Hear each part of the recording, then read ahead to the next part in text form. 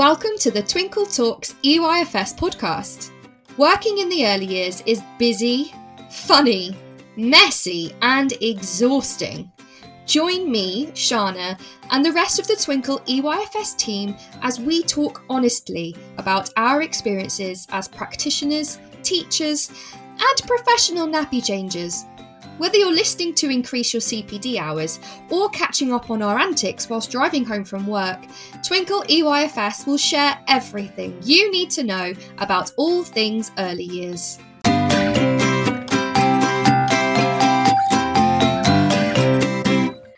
Hello, wonderful listeners. I'm so excited for today's episode. I'm going to start it off with a shocking statistic. Okay, are you ready for this? How many male practitioners do you think are currently working in the early years in the UK? I'll tell you, it's only 3%. It's a shocking statistic, isn't it?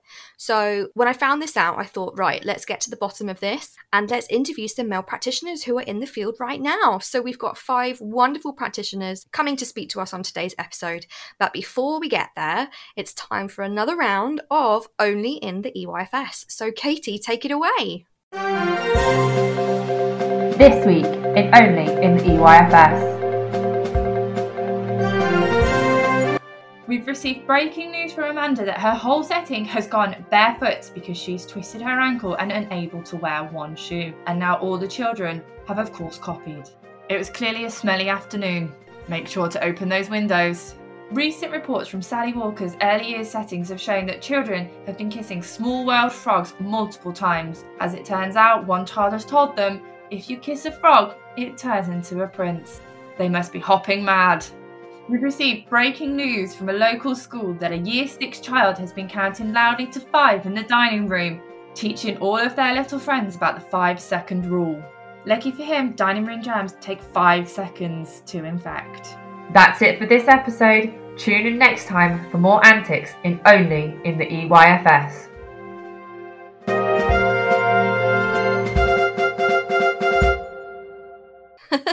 Interesting stories this week. Thanks, Katie. Okay, amazing listeners. We have just the most amazing guests here today. I have been so excited to share this episode with you. It's been under wraps for quite a while. And we have amazing guest speakers all here to talk about their experiences as male practitioners. And we have got 5 amazing guests. So if we could take it in turns, please introduce yourselves. Why don't we start with Matthew? Hi everyone, I am Matthew Crouch. I am 30 years old and I am from the Lake District in Cumbria. I am currently an early years lead and I teach a reception and year 1 class. Amazing. Next, guys, just before we even move on, listeners, there are 4 Matthews here, so please sympathise with me as I try and get everybody in. Okay, Matthew M, Matt M, we're going to call you for this episode. Introduce yourself. Hello, I'm Mathew Middleton. Or Matthew M, whatever. Edit that out later.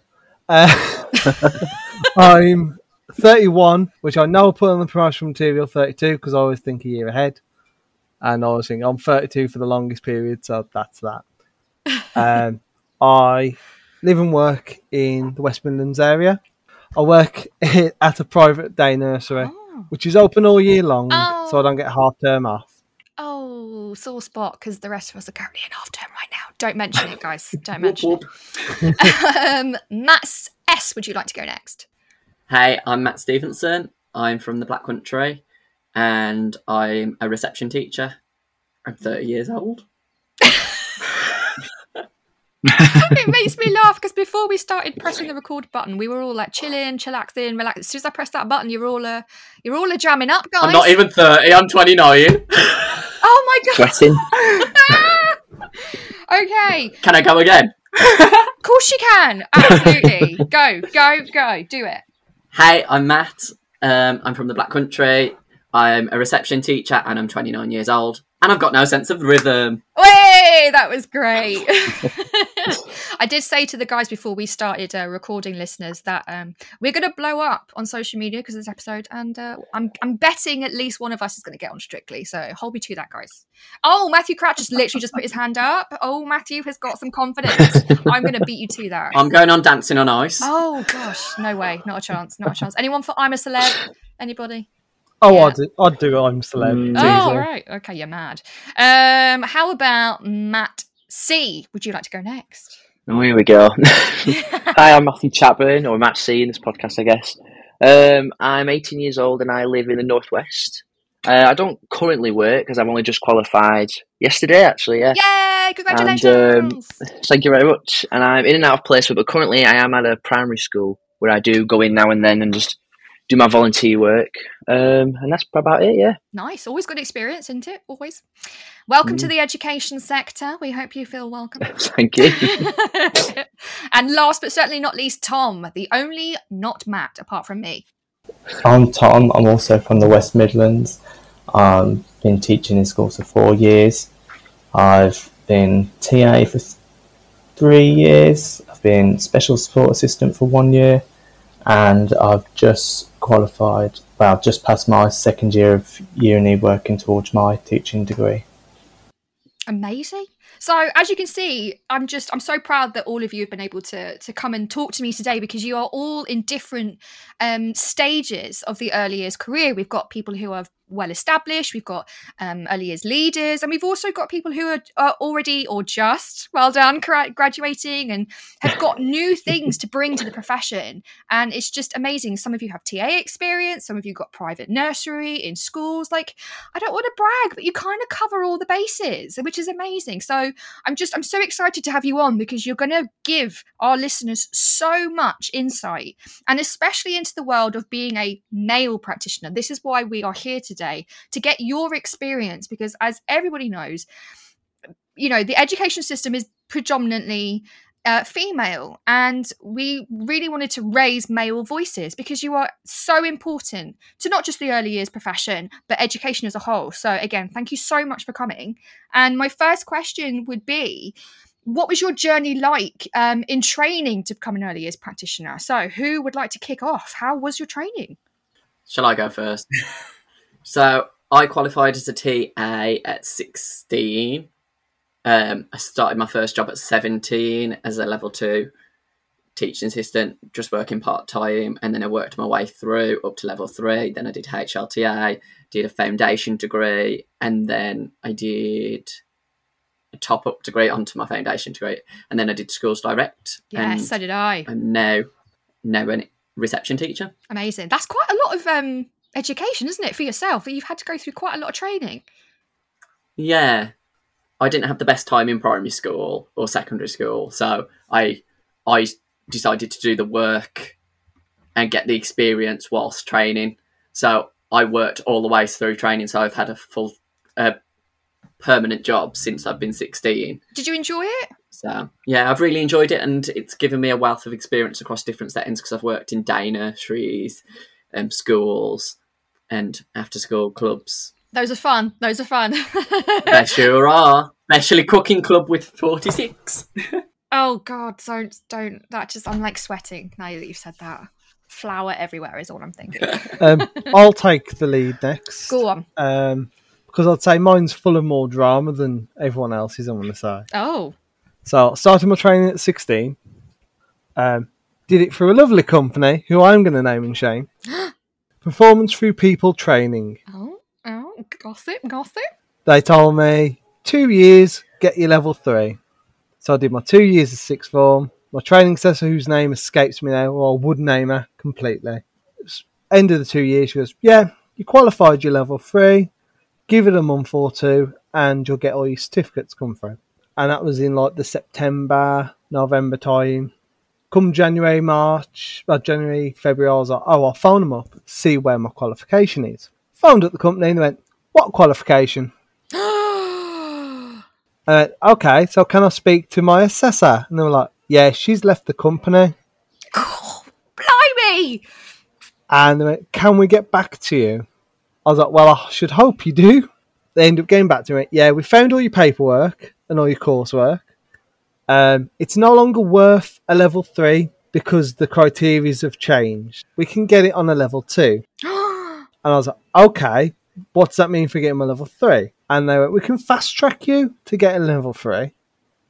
So you'll do your level 2. We'll get you little bits you need to do to get it up to the standard of a level 2 to pass. That'll take a couple of months. Then we'll get you straight on your level 3. Do your level 3 in a year. Wham bam, thank you, ma'am. After a year of doing my level 2, they went, oh yeah, here's your level 2. And they also promised me I could do it at the same setting, because I found a lovely setting, Sunny Skies Day Nursery in Sandwell. And they were like, yeah, you can do it at the same setting. After the year, and they went, here's your qualification. You can't do it at the same setting though. You can't do the level 3 at the same setting. And when we inquired why, I was like, because we're not allowed to. And because there was a children's centre next door, their management, can we have him here to do his level 3? No, because it's the same building. And it's like, cool. Had to then move on. Was on Job Seekers. Found a course through the Job Seekers with Charlie Caterpillar's Day Nursery. That's name drop number 2. And they will come back up. Do not worry.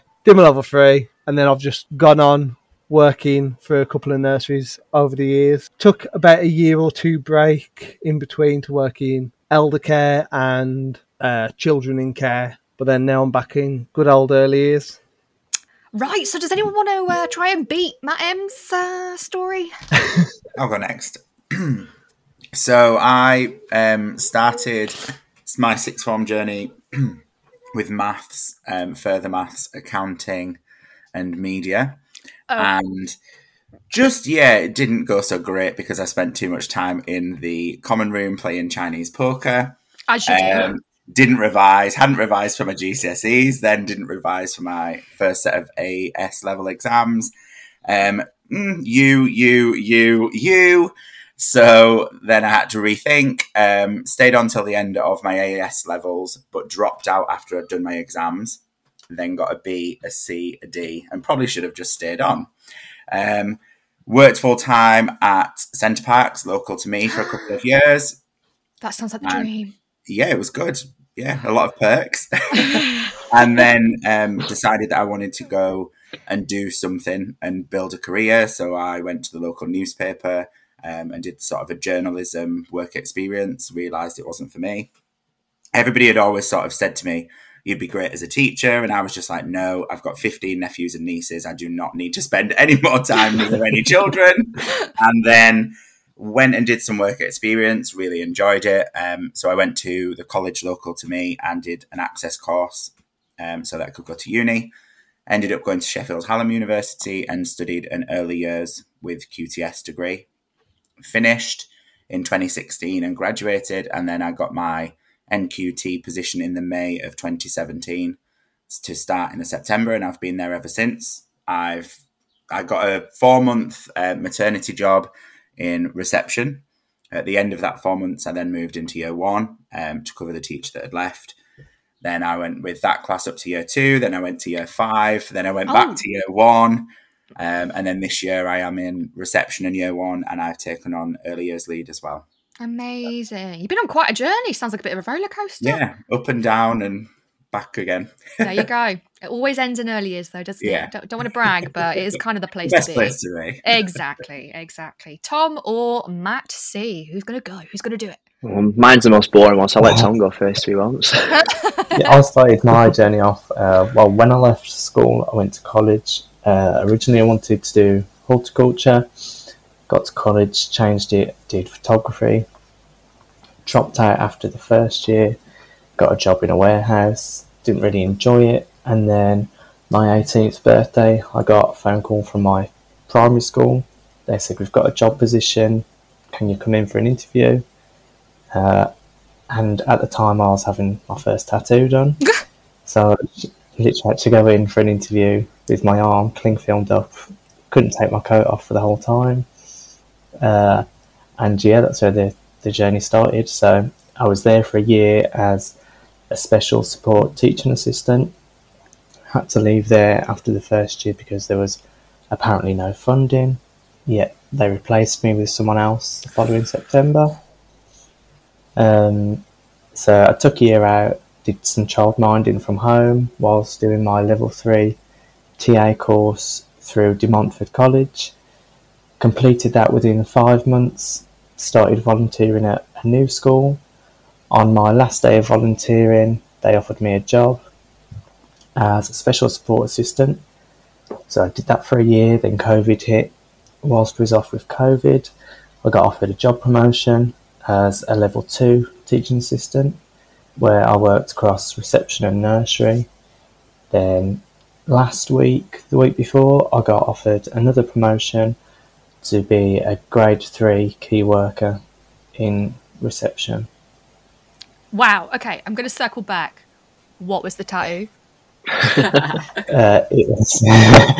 It was a feather on my arm. Can we see? Can we see? Look at that! Oh wow, yeah. So not a small tattoo to cover then for your interview. No, not exactly. Amazing. I've now got 3 tattoos, which are always on show at work, but they're really fine about it, and I've got like 4 or 5 piercings. Yeah, no, I've got But, yeah, tattoos as well, so it's what it is. They're pretty good. Yeah. Right, Exactly. you're up now, Matt. You can't hold Here we us off go. any longer. This is your I'm turn. leaving now. I don't really know. I think in year 10, when I was in year 10, we had to do some work experience. We were required to, and I just thought it'd be nice just to go back to my primary school where I grew up. Just why not? And I guess I really enjoyed that. And I was only there for about a week. It wasn't even for long. So just that week changed the entire career path I was going to go for. Because I think in college I was going to decide to pick photography or something different, completely different. And then I started early years in college last year, 2020. It was kind of awkward. It was a bit because we had lockdown as well. So I was 1 minute we were in, for months we weren't, and I couldn't do my work experience. I was missing out on that that really well earned work experience that I'd need to proceed with my qualification. And it was only we started in the September. It was only by March the next year I managed to do my work experience, which I do enjoy now. Instead of primary school, I'm back at now because I enjoyed that much. I thought I'd go straight back. So I did that for a year, got my certificate, and then this year I did my level 3 diploma. Obviously I've achieved that yesterday, and I'm back at the same school again. I did nursery as well. But other than that, I'm enjoying the same placement, hoping to get a job there. And after that, I'm going to be at uni too. Oh, and clearly they enjoy you. I hope so. I really do. Yeah, well, you've been gone back 3 times. They're like, right, we'll have more of him. That sounds great. Back and forth. Oh, do you know what? It's so interesting to hear where we've all come from, because I was expecting at least more than Matt M to come straight from I want to be a teacher straight away, and because that's not how I started either. Don't laugh at me, guys, all right? But I did want to be an actress on the stage. I can see it. And I did get there. What do you mean I can see it? I can see it. Is that a compliment? Yeah. I'm not sure if You've got the theatrics, haven't you? I'll take it as a compliment. Yeah, okay. But yeah, I got on there once. I was on the West End for a little bit. I was well chuffed. But then I was like, it's a bit of a scary industry to work in, and I'll be honest, I'm not the best looker in the world, so I'm not really going to get that far. Looks do matter when you're on a camera. Don't be daft. Oh, you're too kind. Thank you. I've got one question. Oh, go on. When you were on the stage, was it The Lion King? Just because you said about your curly hair. My curly hair that I didn't actually tell anybody. You said it was like a lion's mane. Actually, that was our previous chat before we started recording. Oh, no! Now you've just literally unveiled my secret to our listeners. Okay, I'm just going to put you on a certain list, Matsy. Oh, no, you're Matthew. Oh. Sorry, Matsy. Yeah, it was definitely Matsy. Sorry. Sorry, Matsy. Guys, you're going to have to get used to me confusing everybody because there's too many Mats. Right, okay. So Matthew, you're on my list. Thank you. If Matthew disappears from the conversation, we know the assassins have been deployed. Hitman got him. Well, this is it. If you don't hear from Matthew afterwards, don't come looking for me, is all I'm saying. If he's not back after half term, it was you. Okay, serious editing is going to have to go now. But yes, as I was saying before I was so rudely interrupted, I wanted to be an actress, and I was like, performing arts school, things like that, and especially when you have to go into university and college, you have to do auditions to Central and Lambda and all the big drama schools. Got in absolutely none of them. Absolutely none of them. And I was like, oh my God, what do I do? And I was already volunteering at my local primary school as well, the primary school I went to when I was a little girl, because I loved it so much. And primary school was a really special time for me. Secondary school, not so much. But I was like, and my mum worked in the primary school that I grew up in as well. She's the business manager now. Shout out to mum, making it big in the early years world. But yeah, it was just, I remember really one day being I think it was in the office, like helping mum post letters or something, and just seeing a little line of reception children going down to lunch, and it was just this bing, I want to do that, I want to be with them. And it was just, that was it, and that was amazing. And 10 years later, here I am doing a podcast about early years. But it's just that magic moment I think we've all had, isn't it? Like, oh, actually, this is really lovely. But I think the big difference between perhaps myself and you guys is it was probably a lot more natural, and I probably had a lot more support in going into the early years career. So I kind of wanted to ask, what stigmas and discrimination have you faced, not just in perhaps maybe training and how, and that, but also physically being in the classroom? How has discrimination that you have faced affected your job as well? I'd say toileting children is one of the main ones. When people find out that there's a male working in early years and they're going to change their children. When I first started, it was a big issue. And parents were going, no, we don't want them to change my child. We want a female member of staff. But I've always been supported by SLT to say, no, they're a male member of staff. They're fully qualified. They're DBS checked and everything like that. So they've got the right to change the child just as much as a female has. Absolutely. Has anybody else experienced that? I have. Oh gosh. Okay. Share people. It wasn't quite the same as Matt's, but like this year when I worked in nursery, we did have one child who would quite often have a bit of a bad stomach. So I always got the job of changing him, and the one day it was quite bad. He put his hands in it. It was at the wall. Good job I had an apron on because it went on that. Anyway, the long and short, I sent him home, and then when he got home, Mum said, "Oh, he's absolutely fine. Why is Mr. Noakes trying to send him home? Does he even know what a bad nappy looks like? Does he even know how to change a nappy?" Ooh. And that caused quite a bit of uproar within the school. And yeah. How'd that make you feel? To be honest, I wasn't really bothered because I said, yeah, I'm not stupid. I know what looks normal, what doesn't. I'm not just going to send him home for the sake of it. And what about you, Matt S? You were talking about age there. What do you think that's got to do with it? Because, like, listening to people's story, we all started quite young into the profession, and people look at us and go, well, why are males this young in early years? They haven't changed nappies, they haven't done this, they haven't done that. But to be fair, we've done the training the same as everyone else, so we're as qualified as them, so why shouldn't we be able to do stuff? And like, I started in early years quite young, so it was that I felt as well, like there was a lot of age bias from the parents going, well, I've got kids older than him.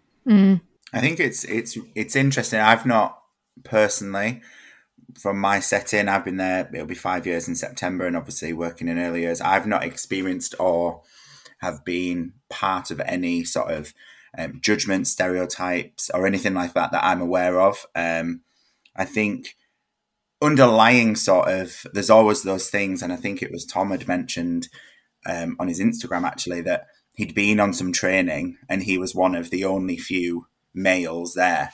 And it was very similar when I was actually studying. It wasn't sort of an issue, but when I was doing my degree, out of the two sort of groups of students that there was about 50, there was about 25 in each. And across the 50, I think there was 3 or 4 males and the rest were all females. And it's just those sort of, why is that? Why is it that males are not coming forward to work in early years? And then you listen to stories like Matt S and Tom's, and why would you put yourself in that position if that's what's going to happen?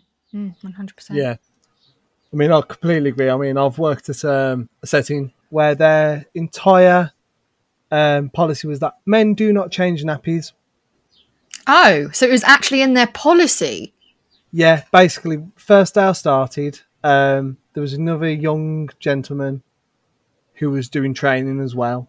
And the guys on the shop floor and telling us all this, went, yeah, you will not be changing nappies. And what was their justification?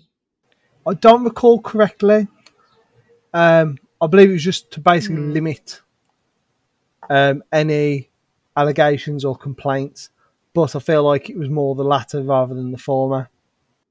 Wow.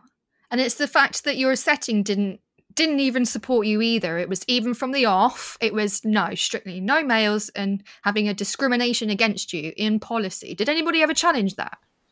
Well, as far as I'm aware, no. Because when I started, there was a gentleman who was working there before. Then when I started, there was an older gentleman who started at the same time. So there's 3 gentlemen at the setting. None of us could change nappies. The one day, one of the female staff asked me, I was like, Matt, would you ever challenge that? I was like, well, no, because in my eyes, I'm only doing my training. I might not be here after a year. I don't see the need to kick up a big fuss and potentially end my training early and end up not getting my level 3 over something as trivial as that.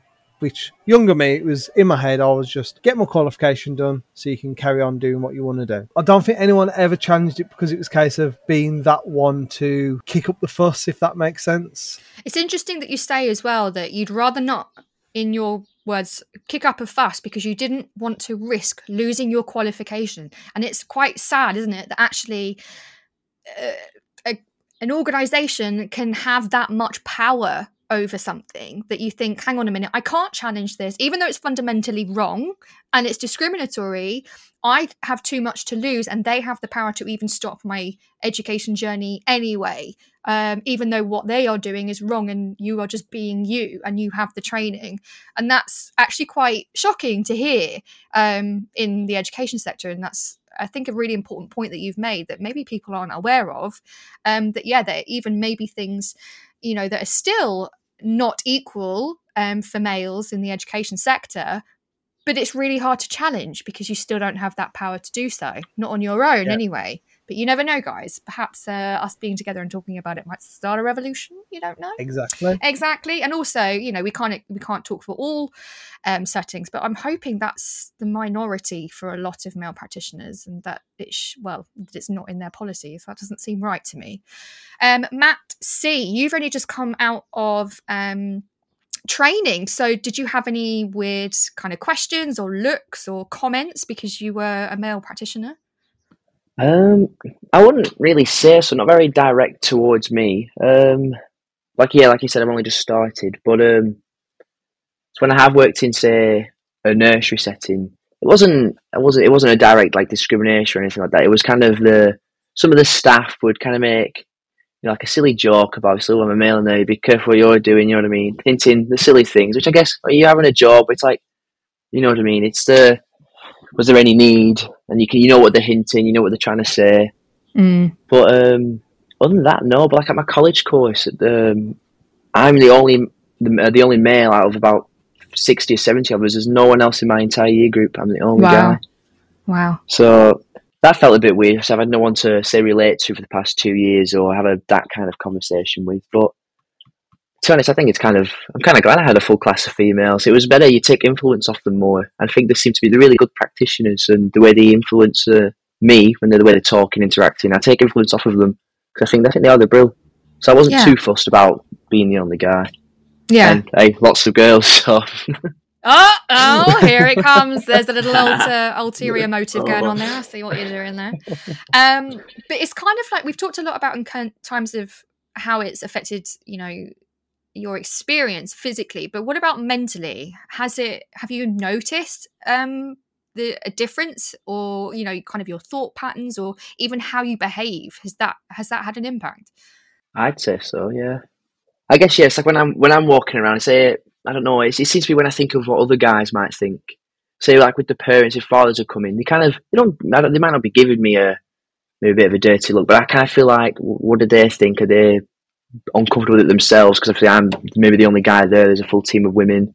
Or it's like when I tell my friends what I'm doing, I kind of feel a bit uncomfortable if I'm talking to a male friend. I do early years because I know what they're going to probably maybe jump to and maybe take the mick out of. Some of them will respect and they don't mind, but you'll always get those ones where they'll make a joke about it and just kind of make you feel a bit down about yourself. And it's like in college, I remember last year, we were on the topic of nappy change that we were on earlier on. One of the people there was saying how, they wouldn't mind, say, me changing their child's if they had a child in the future. But if it was any other man Wow. at all, no, they wouldn't allow that. Which I thought that kind of made me feel a bit. Would people think that of me in a sense if I'm going to go ahead and work? Yeah. Which clearly in some people's cases it does happen. So it's just bound to happen, isn't it? Eventually, just waiting now. But then, on the other hand, like you saying you was the only male in your college course, that will give you an advantage in the job industry because to get a male in EYFS is quite hard, and some like they can't advertise for males in EYFS. But I think the job market out there is looking to get more males into EYFS I now agree, too. yeah. Yeah, you got a USP, guys. USP, look at that. Just for being you. How cool is that? Because it's a shocking statistic. I know I've told you guys before, I've told our listeners, only 3% of EYFS practitioners are male. And I just find that really shocking, which is why I got you guys together and to be like, hang on a minute. What difficulties are you facing? What are the barriers? And also, what is putting off other males joining in profession? Because we need more representation, not just because you're guys, but we need a reflection of the society in every single classroom, and that includes males. And we have to beat those stereotypes, don't we? And I'm going to move on to that one because we want to beat stereotypes, not just for men, but for women as well. There is this massive stereotype for women that, they're great in education because we're natural caregivers, all of this rubbish. Do you know what I mean? And just all of this stuff. But I have also experienced when people talk about male practitioners and things that really shock me that I didn't think people would say nowadays, but they do. Things like, it's really good to have a male practitioner in the classroom because they get it. They can have a kickabout with the lads. And my eyes just roll. I've just seen all of your eyes roll. And that's what, it makes my heart sink because I'm like, these people who are making these comments are trying to be supportive of male practitioners. Their heart is in the right place, but there is still very clearly underlying stereotypes and stigmas that you still have to battle. Have any of you had experience of those kind of stereotypes? I kind of have. I wouldn't say it was much of a battle, but like quite a few years we've had single parents come in and like they've actually said, you do an absolutely amazing job. My son so-and-so, he looks up to you like a dad. And to me it's like, I wouldn't say it's a stereotype, but it's almost like a compliment to know that I've had that influence. But then, there is like the stereotype is, he's a man, he'll do this with the kids, he'll do this with the boys, like, we'll do this with the girls. But I think like there shouldn't be that, like, I'll go and play with the girls will go and play with me, I'll play with the boys. Exactly. It's they're kids at the end of the day, they don't get it.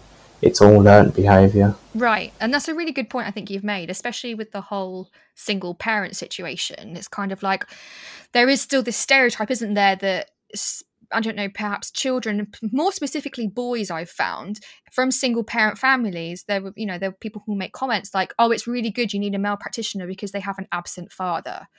And that's a really kind of difficult stereotype to fight because a single parent family, there is this assumption that it's always a single mum. And if there is a single mum, it's because the dad is absent and they're not doing their job. And actually, that's not true at all. That is another stereotype that actually perhaps the relationship is broken down and it's mutual. Perhaps, it's actually the mum that's causing the problems, but it's never assumed. It's always assumed it's the dad's fault. And for some reason, you guys are supposed to be there to fill that gap. And that's kind of not okay. And, I don't feel like I've had that, especially as a female practitioner. Yes, like you, Tom, I've had they look up to you like a mum, which I think is a little bit different. I think it's a nice role model. And that, like you say, Tom, that is a really lovely compliment. But the expectation that you are supposed to be there to fill a gap for someone, for another male, a male's defaults, another male's failures, assumed failures, I think is actually quite damaging. And like you say, it's learned behavior. It's not something that children actually really think about. It's actually what the parents or other people or adults have put upon you, which is kind of really upsetting. So my next kind of question is, I know that you guys are all on social media. And don't worry, we will plug all of your social medias at the end, don't you worry. But how has that kind of had an impact on not just your representation, but your community? Like you said, Matt C, that, you kind of feel isolated and you can't really talk to other male practitioners, at least on your course. So how has the social media, how has that impacted? I'd like to field this one because I don't think it's just social media. I think it's media in general. Okay.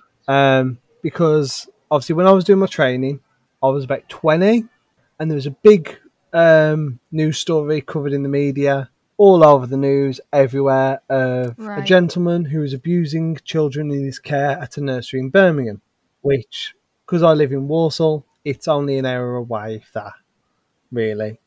So like, it's a stone's throw away, really. And obviously, me being a male practitioner in his 20s, same age as this guy, and he's been found abusing children's care because, well, I don't know the reasons, but I know his mother was the manager. So he had that access through that and he's doing his training, all this, that and the other.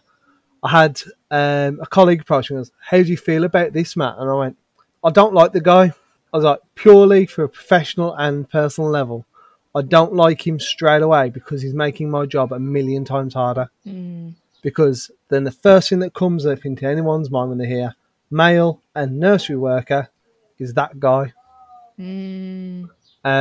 And we've actually had it brought up on safeguarding training. I really like this as well because the person conducting the safeguarding training handed everyone a piece of paper and it had on it photos of, I think it was 6 women, and they went, can you tell me who those are? And everyone went, no, don't have a clue of who they are. Post gave him another piece of paper with men on. Do you know who those are? Went, yeah, he's the one who's doing that nursery and he abused them kids out. He was the ringleader of this ring that woman was part of. Yeah. Who was taking photos of children in the care. But the person leading the course went, yeah, those women I just showed you, they were all abusers. But I find it very interesting that you only know the males. And I think that's an inherent problem with media because the media as a whole, as mass multimedia, they find it very easy to play into stereotypes.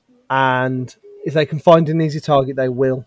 And not saying these males who have been abusing children in their care aren't actually doing this. I feel like they're brought more into the limelight and they're focused more than the females who are abusers. Well, this is it, isn't it? Because there are female abusers, but like you say, the power of media, it actually means we don't actually get to hear about that as often. Even media is feeding that stereotype. And like you say, it has a massive impact on your job. It has a massive impact on how people look at you and how people perceive you. And that's just, well, it's not okay, is it? It's just not okay. Matt C, what were you going to say? I must say, I couldn't really think of anything about the social media side, but I guess one thing came to mind. It's on the topic of friends again. I'd suggest with social media again. Say when I've been with family members and whatnot, maybe I might have got a nice photo with younger cousins, nephews, and whatnot. Like I know they're joking, but they would make maybe quite a discriminative or rude comment just because they think it's funny, and they put it in the comments. I'm like, people, I've got friends, family, this, and you're making that comment. People see those things. I feel disgusting why you've said that. It kind of puts you off. I've had my own family members do that before. Oh wow! Being quite discriminative. No one in my household. Somewhere else. Good. Yeah. So it's a weird one. Social media. You can't really get around it. It can be positives and negatives. Well, I was going to say, have you guys ever actually had any positive outlooks? Has it connected you with other practitioners? I think through Instagram, it's connected me with a lot of different practitioners, both male and female. But there's a lot that we can share ideas, get ideas for continuous provision from, planning ideas, and like bringing us here today. Yeah, no, you're so right. It's brought us together today through social media, and then like Mathew's and resin business, we've ordered from him. So have we. And that's done through our numbers. Like, I know Tom through social media because he went through Cozy. Yeah, I think social media has had a good impact and it's helped me improve my performance. Yeah, Yeah, that's good. And it also can't, I don't want to say this is really cheesy, but it puts you on the map. It's like, yes, hello, Yeah. there are male practitioners out there, and look at the amazing setups that we do. Like I don't want to say that I stalk you guys on your Instagrams, but like you just have amazing pictures, amazing setups, and it's just so nice to see a variety of different practitioners, whether you're male, female, come from different backgrounds, it doesn't matter. It's just nice to see that there is, you know, a variety of different experiences and things out there. I think it's had quite a good impact actually. Like I set mine up at the start of my first year doing uni, which is when like my whole school changed its environment and like the way we teach now. We like completely redid all the environment, changed everything, and that's when I started logging it, just taking pictures, uploading, and then people were sharing. Oh look, have you seen Mr. Noakes' Instagram? Oh, my children go here, have a look, this is where their classroom is. And it just seems to get bigger and bigger. And then like recently, when I'd go and let the parents in at the end of the day, I'd get comments saying, oh my god, I love your Instagram page, it's so nice to see what the children are up to during the day. And yeah, I think it is just a nice way to show off who I am, what I do, and the passion for it. Yeah, exactly, and be proud of it. And there's something really unique that you do, Tom, that the others don't. You have your own YouTube channel and you read stories. So it's not the fact that like social media has an impact on like your profession or, like you say, connecting with the parents as well, but you get to connect with the children, which I think is wonderful. How's that been? It's really good, yeah. I think I set it up during one of the lockdowns, and then it was for those children who I thought that don't get read to at night, who probably do just get given an iPad to be quiet. So I thought, you know what, at least there is something there then that they are getting to listen to. And then had other teachers from Instagram saying, oh, they're brilliant, we play these in the classroom, you know. And I thought, you know, I hope this actually goes somewhere. But then obviously went back to work, got back to uni, and it kind of just faded out. But lately I've been asked by the company Cozy if I'll start creating videos for them. That's amazing. So I've started doing product reviews for them, which will hopefully go on the account soon as well. There you go. Look, so you got another job out of it. Yeah. Amazing. I'll just jump in on that one if that's all right. Oh, no, please do. I think it's interesting listening to both sides. I have found it to be quite a double-edged sword at times. Like Matt said, you get so many great ideas. You can find things, you find products, you find companies. You get so many different things. When it was lockdown, post-lockdown, I was back at work and we were running a play group and a parent had come and was like, I know you. And I was like, oh, nice to see you. I don't know you. But they were just bringing their child to play group. And at the end, they said, I used your phonics during home learning with one of my older children. And it was really nice to see the benefit.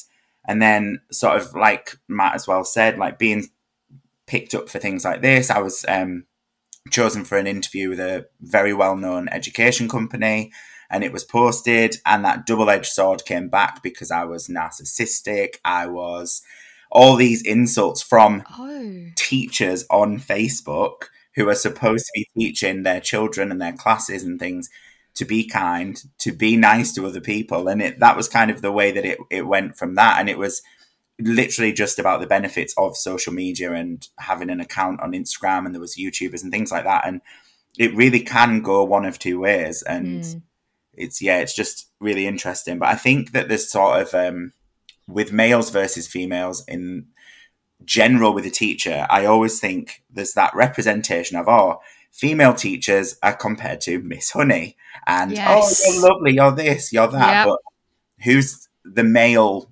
representative of that, or the male version of that? There isn't one.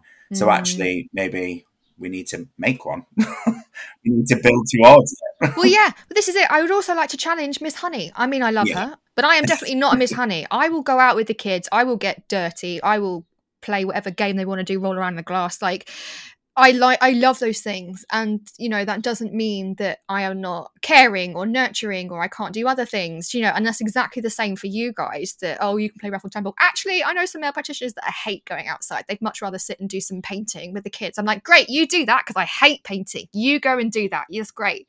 And like you say, it's, you know, those stereotypes that we still have to battle. And like you say, there's such a lack of male practitioners. You don't even have a stereotype to even go off of. Like, this is just ridiculous. Yeah. But also, it might be helpful in a way. I don't know. I'm not sure. But that's a really interesting point. It's like we always get asked to carry the heavy stuff. Oh, like, yes. The amount of times people have walked into my class, oh, can you just come and carry this for us? Can you just come and do this? Oh, dear. Or like, because if you're the only male there, oh, you're going on this trip. Whereas it's like, well, I've got a class to teach. Yeah. And actually, hang on, I might have a back injury, but you haven't asked me that because I'm a man. Yeah, totally get that. Right, I just want to say a little bit here. Yeah, please. In terms of, how you mentioned, Shána, about how you like to go outside and play and all this. There's been times when I've been in settings and I've been the only member of staff outside because it's been raining or it's been snowing, and I've gone, well, I think on the one day it started to rain, so I've quickly asked my boss, have we got any pair of wellies? Why? I was like, because I want to go outside with the children. They deserve to go outside and play. But I don't want to have to come back in with soaking wet feet. Have we got some wellies? Quickly got a pair, and they were like a spare pair. They were both left feet, so that was fun. So then every day then, coming out, I had wellies literally right by the door, and it's like, come on, everyone, outside. And they're like, oh, but it's raining. It's like, doesn't matter. Play happens at any time. That they should be going outside in all weathers. That's what we tell the parents every day. Right, exactly. And I'm gonna have to tell you guys as well now, because this is I divulged this before we started press record, but I'm gonna have to tell the listeners now. I love going outside when it rains because I am a very keen gardener. I was telling the lads before what is in my garden, and I'm gonna tell you lot as well. Got loads of fruit, I've got veg and things like that. And rain is great for me. As soon as it starts raining, I'm like, children, let's go. But because I'm a female practitioner, that probably wouldn't, be the assumption of what I would do. And I'm like, no, let's get out in the rain. And like you say, Matt, we need to go out in all weathers. Peppa Pig, muddy puddles is all I'm saying. I'm just going to drop that. Don't mention Peppa Pig. PTSD from Peppa Pig. I'm so sorry. It's fine. That's definitely something in my setting that we've sort of worked towards, particularly this year with me being sort of the lead of just encouraging. So I am the male, there is an apprentice that's female, there's a HLTA that's female, there's another HLTA. They're all female, but actually they all have the wellies, they all have the waterproofs, they all have the thick waterproof jackets because they see the benefits. And it's kind of like Mathew Middleton was saying, male or female, those children do not care. They just want you to get them outside and enjoy that time in the rain, in the snow, in the sun. And I think it's male or female, you just have to be prepared. It doesn't matter. If you haven't got spare clothes in your car, are you really an early years teacher? just gonna put that there. Do you know what I mean?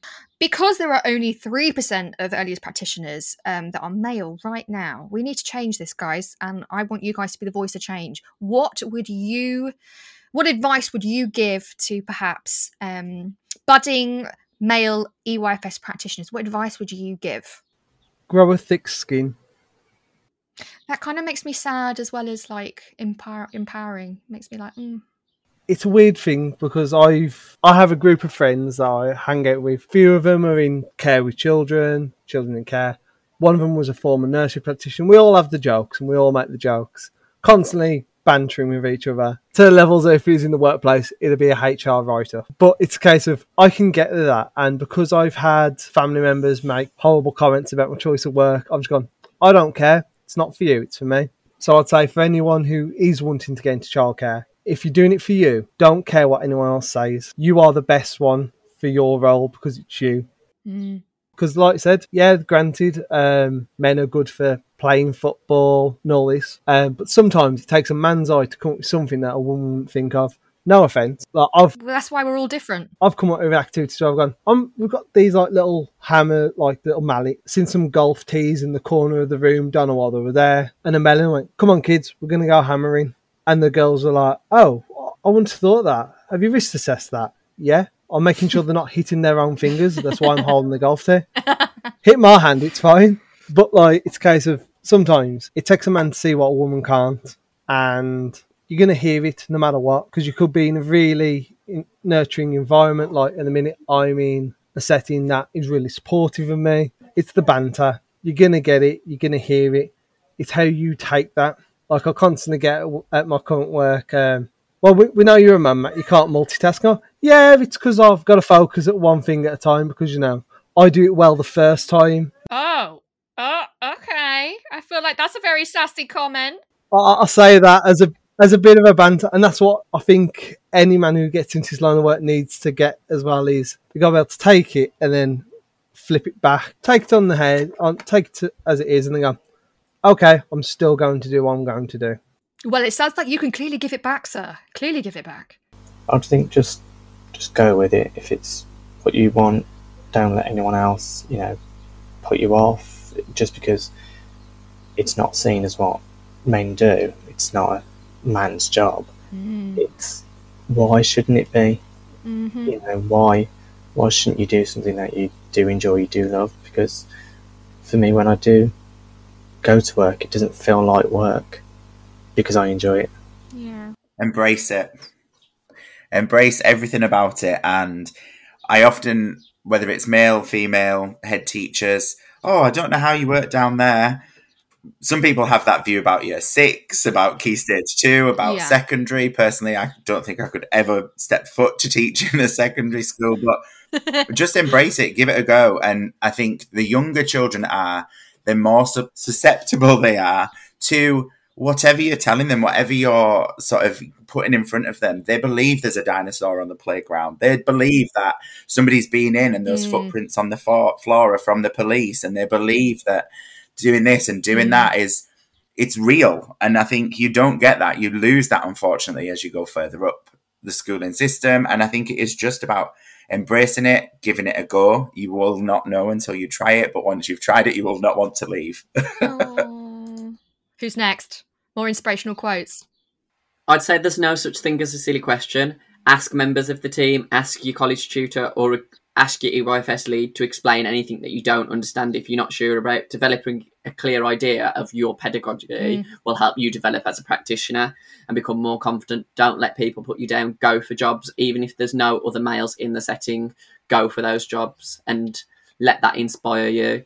And if you've taken anything from today, don't let comments put you down. If you've got a passion for early years, go for it and do what you love. Don't let people put you down. It's about you creating your own vision and progressing for your career. Preach. Amen. We just did that on a poster somewhere, and guys. I think it's... Matt C., give me some. Sorry, just jumping in there. I think it's even if you don't have the passion for early years, that might be because it's not on your radar. Mm-hmm. And you need to put it on your radar and try it and get the experience. Absolutely. And there's lots of different ways you can connect. Like, look at Instagram, look at Facebook, look at the different teachers, visit EYFS settings. There's wider than the EYFS, so it's not just teachers. There's teaching assistants, nursery nurses. There's teachers that work in hospitals. There's lots of different male jobs that you can do in EYFS. It's not just teaching, and I think that's shown here today. Like, there's people that have gone into teaching assistants, and do what you love and do it for the love of doing it. My turn. I'd say there's no point lying. There is always going to be negatives in any workplace. But if it's something you aspire to be, you shouldn't allow people's thoughts, opinions and views to block that pathway that you want to follow. It is truly amazing. I think people will enjoy it. You shouldn't limit yourself due to other people. I think you should just go for it. I love it. Okay, this is a bit of an ad-lib here, guys, but I just really want to end on a high. You guys are so inspiring. Tell me your favourite thing about being a male EYFS practitioner. Creating an early years environment based on strong relationships and well-being, making sure it's full of curiosity and inspiring the children. I think it's my favourite thing is that I just have a different perspective to pretty much everyone else in school. We've got like over 120 staff, and I think there's 7 males, and only 2 of us are teaching staff. So it's kind of like, I see things differently, and then all the rest of like the women are like, oh, actually, I like that idea. Oh, that's brilliant. And I think, it's just being able to think differently and do things differently, get a different connection with the children as well. Then my favourite thing is literally just getting to spend time with children. Sorry, my I'll just go on. Mine is the playing. That is staying in. I'm having that. If you don't mind, Matthew. That's fine. Okay, thank you. But this is exactly the thing. Obviously, working with the 5 and unders. Moments like that makes it the best thing about it, because it's just brilliant. And plus, It's like always the kids, isn't I've it? said, like I am the one person who will go, oh, I'm going to go do this activity. Like, for example, I think when it was Mother's Day, we was on about having a Mother's Tea party and having nail painting.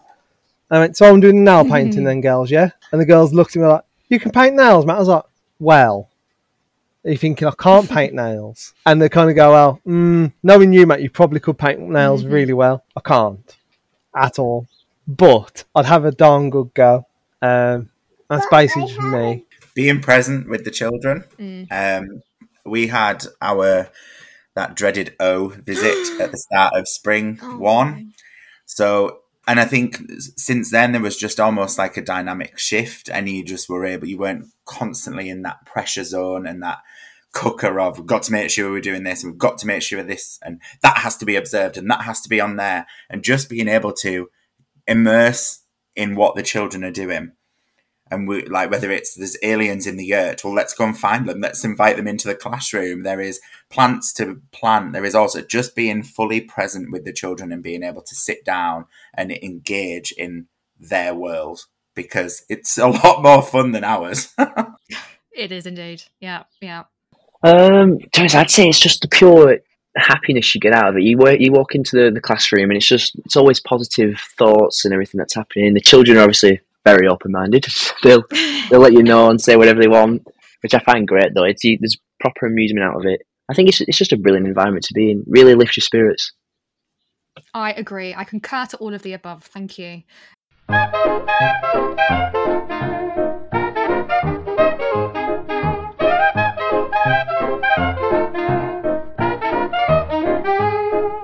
So, what we do for all of our guests at the end is we play a little game just to get to know you guys a bit more, okay? It's called Teacher Would You Rather. Are you prepared, gentlemen? Because there are some hard-hitting questions. I am, yeah. All right, okay, first one. Are you ready for this? All right. Would you rather tea or coffee? Tea. Coffee. Coffee. Gotta have a cup of tea. Oh, we're split. Neither. Neither? Oh, elaborate, please, sir. Hot drinks are a no. Tea is life. Why? No. And now that I've turned 30, I will ask my staff like that I work with, my colleagues, they'll come in and they'll say, oh, do you want a drink? I'll be like, yeah, I'll have a tea. And it's still there at the end of the day. It just does not get drunk.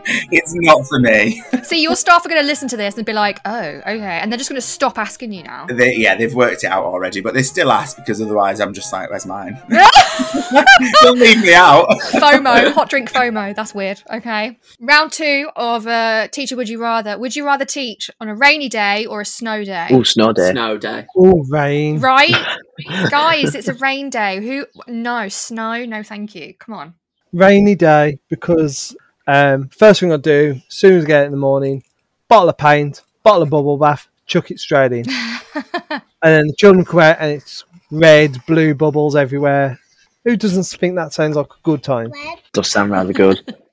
When the nurse children come in and they've never seen snow before and it starts snowing, and then you're up the windows and you can make snowmen or go outside and show them how to make snow angels. Yeah, that's great. But like 10 minutes later, it turns to sludge, guys, and the mud is there. I'm not down. I'm not down. But it's part of being in the learning experience at that time. Don't worry about 10 minutes later. It might be for you. It might be for you, Matt S, but for me, certainly not. I mean, how long is it? 19 degrees outside, and I've got a blanket. All right, it's not happening. I don't like the cold. I don't like being cold. The end. During lockdown, I was given my own class with another TA, and we had really bad snow. Oh. So we thought, you know what, scrap the phonics, scrap the maths. I took my sledges in from home, and we took the kids over the field on the sledges. Oh. And I think they got more out of that than sitting down in the classroom trying 100%. to concentrate on, phonics. I think I'd like to join it. Okay, I'm not a big fan of snow, but I think I'd join that one. That sounds great fun. See, I have to think technically. Is it a snow day to the point of snow day, school is closed? Because then I'm choosing a snow day.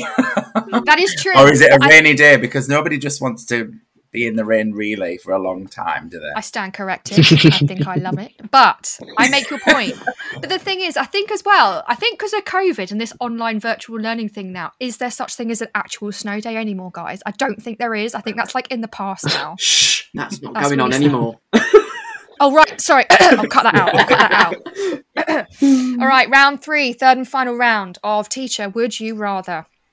Would you rather never have to tidy the creative area ever again, or never have to sweep up the sand area? Never have to sweep up the sand. Probably never tidy creative area. Creative area, yeah. Why? Yeah, sand's nothing. The sand's easy to sweep up. Oh, it hurts my back. I can't be bothered bending down. Same. The children do it. Oh. Give the children a dustpan and brush and they're away. They've got an authority complex at that point. They're like, I've got the dustpan and brush. Get out my way. Yeah, mine would as well. Mine will just fight each other. We'll have Star Wars in the classroom. Oh, that's amazing. And your thing is with creative area as well, dry glue, PVA glue on the table.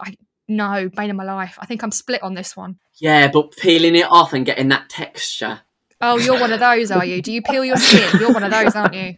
You used to dip it in your hand when you were actually in school and then just peel it off. You just have to make a really good friends with the cleaning staff. Yes. Oh, you must tell me your secrets. I have a great relationship with mine because there is glitter everywhere, every day. So they're like, oh, it's tidy today. And I'm like, The cleaners will ask us to leave the glue so they can peel it off because they like the peeling. And then they get the satisfaction. Okay, those are some interesting cleaners. I really want to meet them. They sound cool. We are the cleaners at Well, my this is setting. We are the ones who clean. So it's like, There's your next doesn't bother us. podcast. Cleaners versions of EYFS. Yeah, we're just going to give a whole episode to say sorry to all the cleaners in EYFS for the absolute state that they have to do at the end of the day. I like that idea.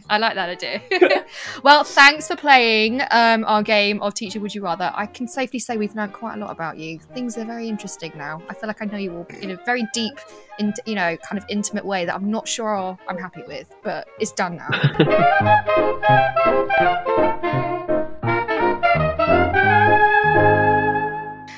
To end our amazing podcast and just to celebrate you guys and just to thank you for so much for coming on and being really honest about your experiences and sharing, please tell us where we can follow you, because if you haven't already, guys, they're on Instagram, Facebook. Some of us are even on YouTube. Tom reads these really cute stories on YouTube. You have to go and check them out. So please plug your social media handles. Where can we see you in action? My platforms to find everything I do is at Mr. Noakes _teaching journey, and I'll be on Instagram and YouTube. We'll be checking out those stories that you read. They're amazing, Tom. Who's next? I'll go next. I am on Instagram, Twitter and TikTok at Mr. _C _classroom, and I'm on Facebook as well, and it's just at Mr. C Classroom. And can you please tell us about your resin? Because that's amazing also. Of course. I have resin products, key rings, numbers, alphabets. Yeah, you can find them on there. There you go. And please get them. They're amazing. Thanks. I'm on Instagram with EYFS _Mr. S. The tension is killing me, I'll go guys. next. Okay, thank God. I'm on Instagram as I've got MattChat004 and I've got Mr. Chatburn _EYFS. See now, I'm really easy because every single social media platform I'm on, Instagram, Twitter, TikTok, Xbox, PS Plus, everything, it's just the Mafasp. So it's capital T-H-E, capital T-H-E, capital M-F-A-S-P. Okay, so good thing I'm writing them down in the description. I'll make sure I write all these down so people can just click. I'll make sure. No one's missing out on any of you guys, don't you worry. Could I do a little plug for something else? Oh, hello. Depends. See if it makes the edit. Try. Well, it's my wife's crochet shop. Oh! Okay, you can totally plug that. Tell me more. It's Midwinter Witch Crochet on Instagram, Facebook and Etsy. She makes loads of really good stuff. Not just because it's my wife. And she is sat in the room next to me and has things at her disposal to throw at me. Like a dagger, if you don't mention her, is that what's there? No, there may be scissors though. I understand. Okay, he's in a very tricky position. No, it's just because currently she's working on a tea cozy for my work, because I've asked her for a tea cozy for the Jubilee. Oh, that's and I've adorable. gone, yeah, she can totally do that. And now she's stressing because she's got like 4 days to do it. Oh, when you do it, can you please take a picture? Oh yeah, so, of course. I mean, she makes really good Amazing. stuff, and she takes commissions and stuff. Amazing. Anyone else got anything they want to plug? Any side businesses, side hustles? I also make resin creations. Shut up. Yeah. Oh, you got competition. Got a bit of competition. Oh, that's jokes. Brilliant. Guys, it's been so fun. Thank you so much for joining me. And I know our listeners are really going to benefit, whether they're male or female. It doesn't matter, does it? Or anything in between, non-binary. You are just people in the industry that are sharing your experiences. And it's really important to give your voice a platform because, as we said, that rather shocking statistic from before, only 3% of EYFS practitioners at the moment are male. And hopefully after this episode, that percentage might go up. Hopefully. We'll see. Exactly. Amazing. Thank you so much, guys. Have a wonderful day, and we'll speak to you soon. See you soon. Thank Bye. you. See you soon. Bye. Bye.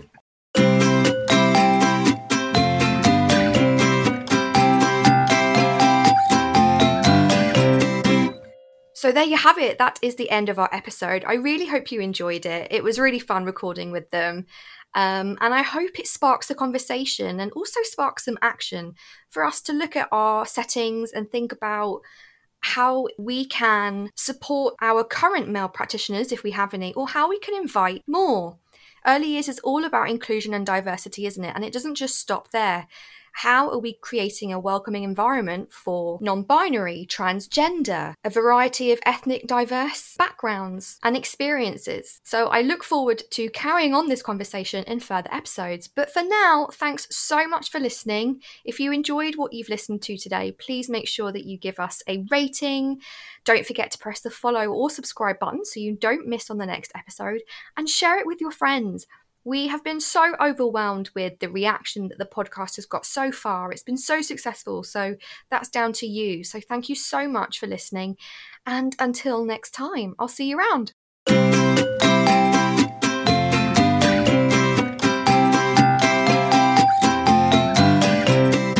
So that's it from today's episode. Thanks so much for listening, and I hope you really enjoyed it. If you would like to get involved or would like to know more, come and find us on our social media sites. We have a Facebook, Instagram, Twitter, Pinterest, and TikTok account. All of the details will be in the description. And whatever you're doing, I hope you have a great day today.